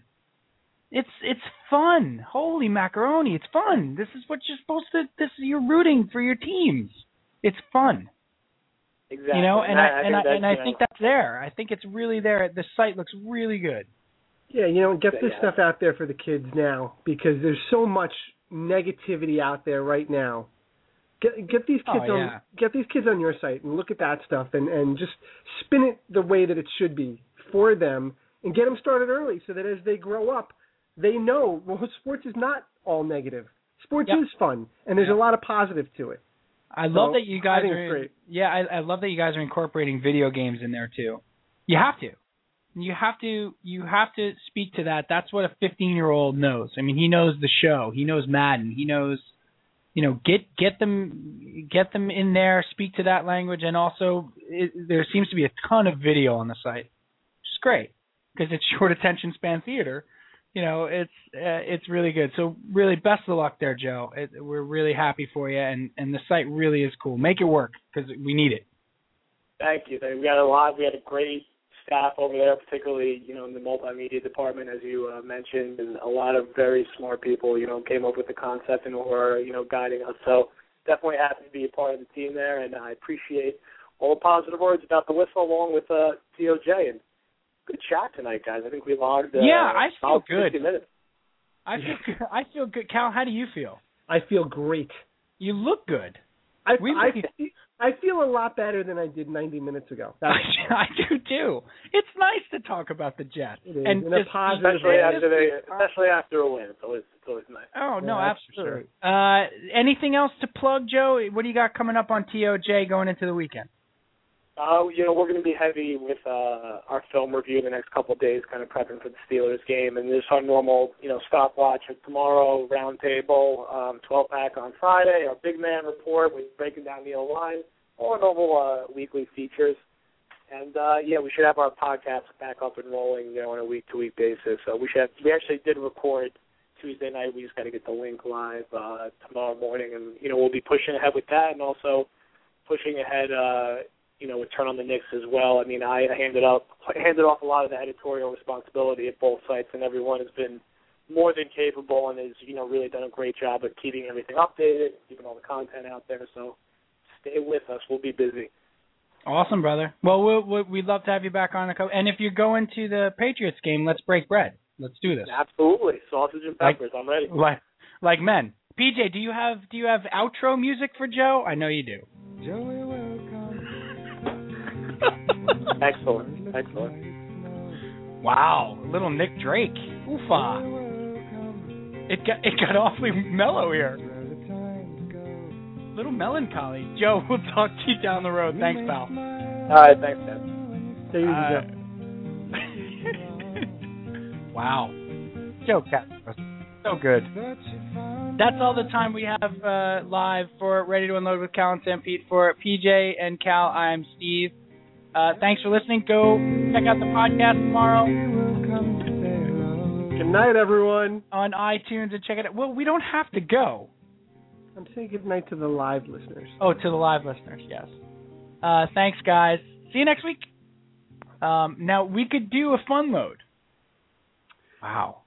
That was some outro. Yeah. Cow. I feel like we should go. I think we should go, but I think we should go. It's kind of like the Dalai Lama has left the building. That's what I was going for there. You nailed it. Thank you. I say let's go, but let's go on our terms. Yeah, that's right. I feel like that was a little bit of while it was beautiful. It was beautiful. Nick Drake. You can't listen to Nick Drake and feel good about yourself. Or anything, really. That 90 Untrue. minutes that just pumped me up and made me feel so good, in the span of 30 seconds, just gone. Like that. Unbelievable. Do we want to do a fun load, like a 10-minute fun load, just to cleanse the palate here? Well, let's ask PJ. PJ hasn't been on all show.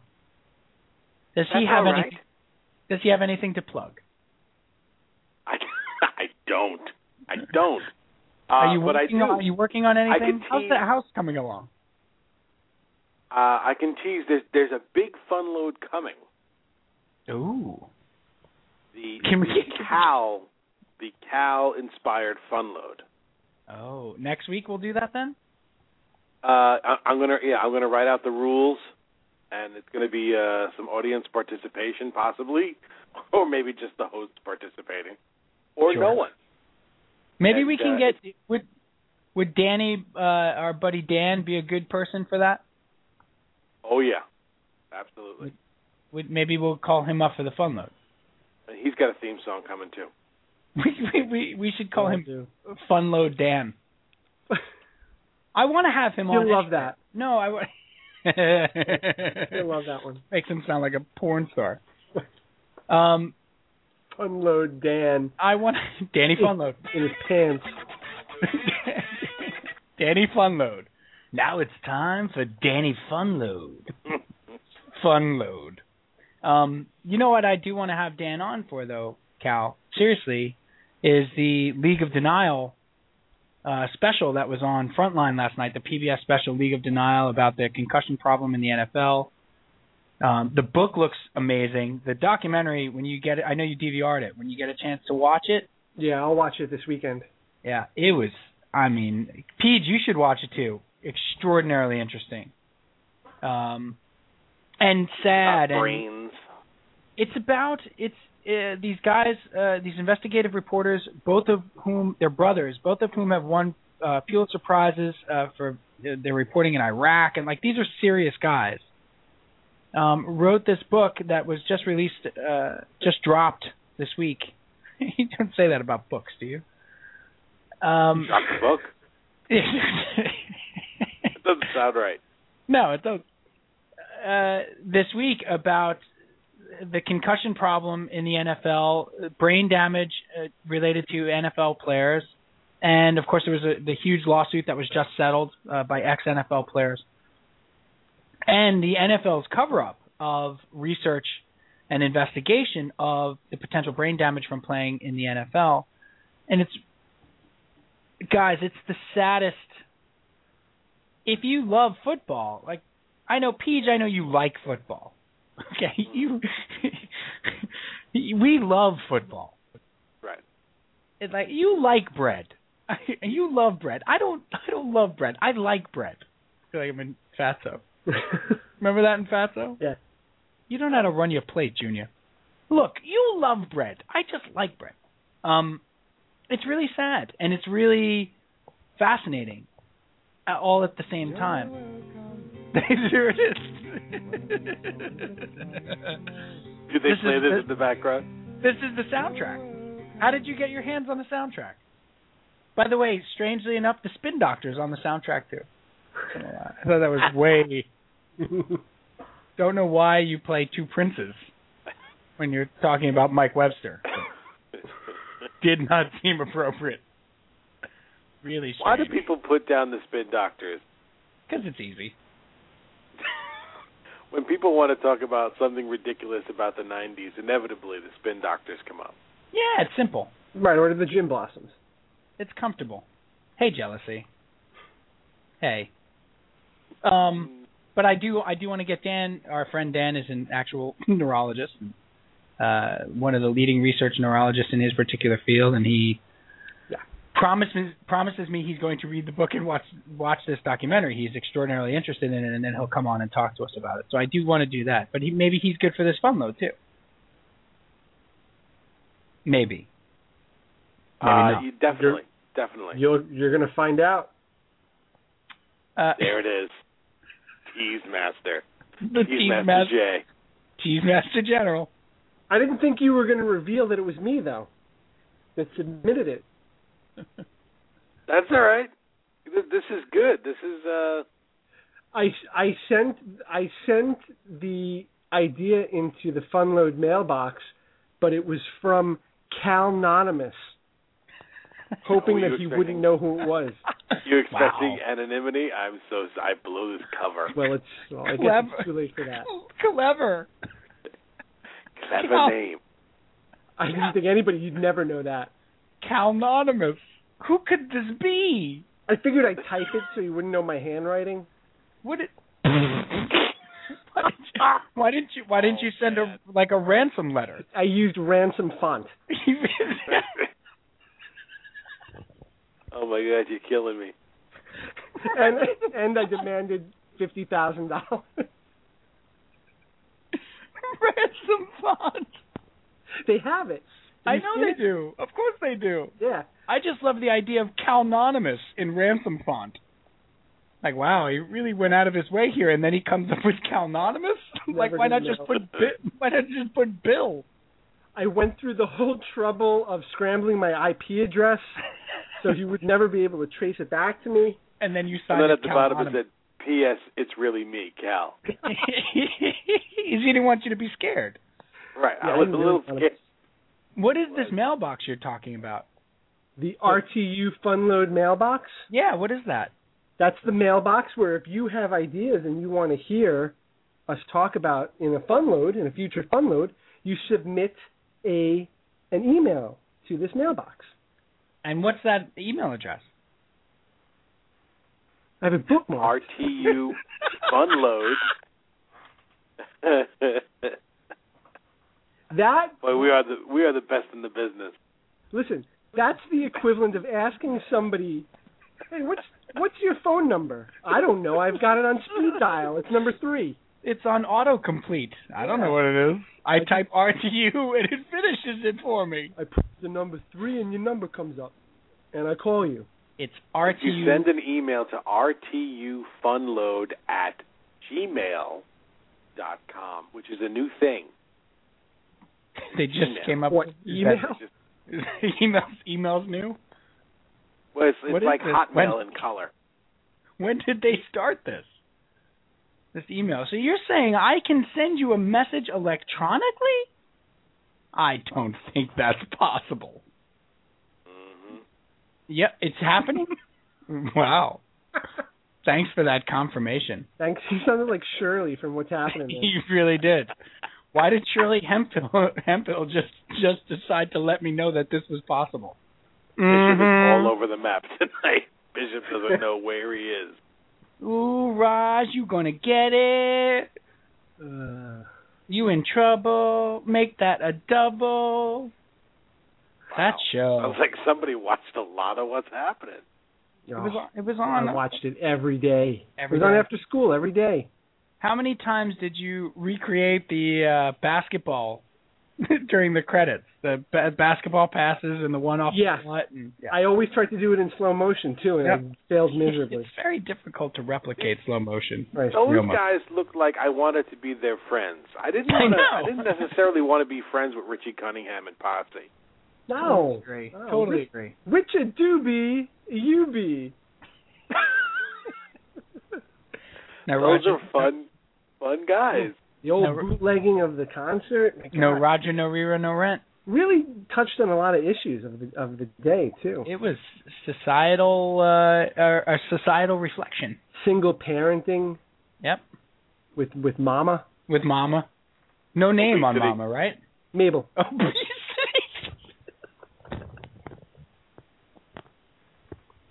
Mabel. The show is really about both obesity. both juvenile and adult. That's right. This is good. Roger and Dee. Sister. You know who no one wanted to be friends with? The gang from Good Time. No, that was too dark. Too depressing. And so preachy. You know, the What's Happening gang was teaching you lessons you didn't even know it. They were just carefree, too. That's right. They were hanging out in the soda shop, playing ball. Doing the Raj dance. I wanted to be friends with Arnold Jackson, but maybe not so much Webster. Nobody wanted to be friends with Arnold Jackson. I disagree. I reject it. I would have loved to get invited over the Drummonds. To the house. Exactly. Maybe Willis. Arnold Jackson would have been like hanging out with like a 5-year-old.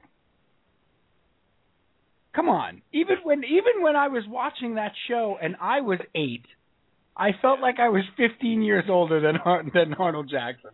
Because he was small. That's correct. But Webster had the dumbwaiter. You remember he used to travel in the dumbwaiter from the kitchen to the. What a clever comic device. Don't you remember that? Let's do it over and over. Very few people can pull that off. That's true. That's like Vern Troyer, maybe. We're not getting Charlotte Ray. Not in a dumbwaiter. Not in a dumbwaiter. I didn't want to be friends with anybody from Facts of Life. You kids in a dumbwaiter again. No, you he wait. wanted to be no, friends wait, with wait, Family wait, Ties. wait. Go back. Hold on. Okay. Facts of Life. What? Hold the phone there. I would have hung out with Joe Polnicek. And I absolutely would have hung out with Clooney later on. Look, don't start with Clooney. He was wasn't he a painter? He might have been a painter. Well, he was just like a general handyman, right? He's a handyman George, right? Right. His name was George on the show. I'm yes. It was. You wouldn't want to hang out with Joe Polnicek? Come on now. I feel like she'd beat me up. Yeah, there's too much there. She was tough. She was a tough gal. She was a tough gal. Does that intimidate you? Yes, very much so. He wanted to hang out with the Keatons. That's where he wanted to Oh, absolutely. Absolutely. I didn't want to go over there. You didn't want to go over that house? Hey, don't be pushing your politics here. Right, talk about preachy. The bishop. That house was always always seemed so much better than any house that I was going to. Everybody was having a good time. Everybody liked each other. There was no yelling. All right, instant fun load. You got to live with one TV family. Let's go. Who is it? Nice. Wow. Sitcom, right? Sitcom only? No. You want to get weird and live with the Waltons? Go live with the Waltons. That's what I'm saying. Yeah, no, that applies. No, I say sitcom. You have to break it down. It has to be sitcom only. Has to be. Sitcom edition. Because if I want to go live in Beverly Hills 90210, my friends, I'm going to go live with the Walshes. You're creepy. Or I'm going to go live in Melrose Place and see who I can hang out with. We know what you're doing. Hang out with. Like back in the 90s? I want to go hang out with the cast of The Real World. Seasons 3, 5, the original world. All right, I say sitcom edition. All right, sitcom edition. You get one TV family to go live with. That's hard. George Clooney's name on the show was George Burnett. George Burnett. Of course, he had the Tony Danza syndrome. Has to be named Tony on any show that he's on. Oh, Samantha. I'm surprised at you. One sitcom family. One sitcom family. Where are you going? I'll give you mine. Partridge Family. I'm in. Family Band. Wisecracking little brother. Danny Bonaducci. Hot stepsister. Everybody has a drug problem eventually. Oh, God. I am so there. That's right up your alley. I could see you on that show. Oh, totally. I could see 15-year-old PJ on that show. No doubt. Oh, yeah. Not exactly aware of myself yet. Walking around with pit stains. The amount of acne. Can I try your keyboard, Lori? I would have said growing pains. The Seavers? Just for thick. And also because... just so Alan Thicke is my dad. But I so can't stand Kirk Cameron now. I don't want to live with him. Can I ask you? I got to ask a question on this. You get a question. All right. Will you live with them forever? Like, is it a permanent, you're moving in, or you're staying with them for a period of time?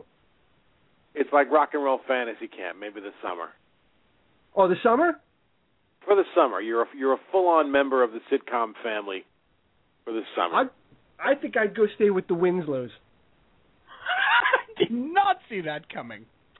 Now, that's why I qualified it. I would not want to be stuck there, but I would like to be able to visit and then leave. I have another question, if I may. Am I a member of the family? Like, am I a Keaton? Or are you like Oliver? Or am I like Uncle Ned? Am I coming in like Tom Hanks style as Uncle Ned the alcoholic? Like, am I coming in at a guest starring capacity? And do you also have to go in as an alcoholic? You're a long story arc guest member. But am I a family member? Am I a Keaton? Am I a Seaver? You get to decide that. What was you can Jesse's be a family name? member, or you could be like a beloved friend. I do get to decide that myself. Okay. You could be a Maselli. Could I be a Maselli? I could have easily been a Maselli on that show. They could have easily written me in as Tony's little brother. Or Tony's nephew. Samantha. Tony, it's good to see you. I love being in Connecticut. This house is beautiful. Is Mona off limits? That would get a good laugh. That one would. That is a rating spike right there. Hey, Tony, what's up with you and Angela? Because she's beautiful. And I would hit that. Did they say hit? Did they say hit that then? No. I don't think they said hit that. No. They were still saying Vodio Dodo. Here's where I'm going. Oh, you haven't gone anywhere yet? No, I'm not landed on it. I'm still a free agent. That was conjecture, Cal. Through all of that. I'm still a free agent. I'm going to go be a Cosby. Oh. Interesting. Wow. Who was living there? All right, what season? Season 1, Cosby. Okay, little cute Rudy. Cute Rudy, that's right. Denise is home. Denise is home. Sonia hasn't moved back, though. Sonia has not moved back. Sonia's not back in the picture. With Elvin. And I'm going to be the white boyfriend. Of who, Denise? Oh, of Denise. Wow. Win. Not bad. That's good. I like that. I like that everything about that. Would anybody want to live on Seinfeld? No. No, you want a family. You want to watch Seinfeld. Yeah, and you want to be part of a family. You don't want to live with the Costanzas? Well, maybe. You cannot date my daughter. If it was a weekend, I would do it. If it was the whole summer, I wouldn't do it. It'd be too long. Yeah, a weekend with the Costanzas would be great. I feel like I'd get a kick out of hanging out with the family from Alf. Right? Listen, no, Cal. I don't know why. Alf. Again with the cat. Willie, he's a cat. What am I supposed to do? Listen, no, Cal. You don't... Alf ate another cat. He's always so exasperated. That guy's entire acting style is no. Cal. Yes. The daughter. Do you think the director was asking him for more stuff and he just couldn't deliver? He's just confused. What more can I say about? He's not Christopher Walken. About this alien. Listen, Alf. I know you love cats, but you gotta stop eating them. Please. We've gone through like 5 cats this month. Put some pants on. Please, Alf. For pants. the love of God. I don't know why you always gotta be naked. Yeah. Christopher Walken on that show. That show, I tell you what, if Walken's the dad on that show, it's still on the air. That's the only... it's on the air for a good solid 19 years. That'd be a fun place to hang out. Oh, then I'm going there. I want to go to Alf with Walken as the dad. Right. He's an alien, strange, comes in, loves cats. Likes to eat them. End the show. That was the high note. We're done. No, that's it. Wrap it up. That's it. We can't follow that. Play the theme music, Peach. Oh, where is it now? There it is. All right, I'll get it. Which one is There it is. There it is. All right. PJ, final unload. Taking a second to plug another podcast that needs no plugging. I took it upon myself to be a yearly subscriber to the WTF Platinum level Supreme app, and it's amazing. You can go all the way back to episode 1. He's done 400. It's great to listen to the show evolve, and I recommend it. It's amazing. Cal, final unload.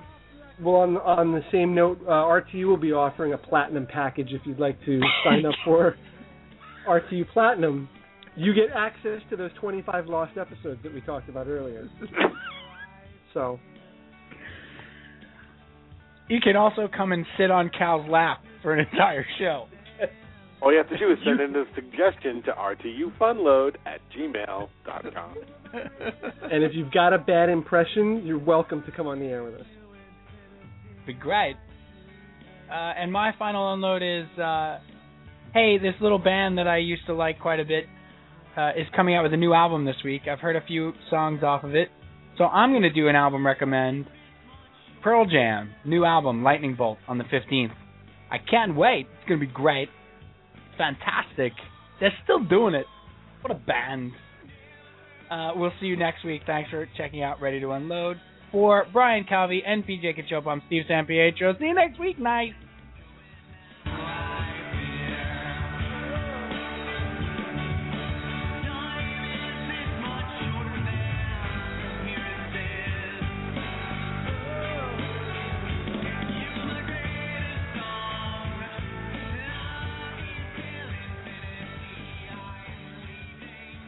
With the Lucky Land Slots, you can get lucky just about anywhere.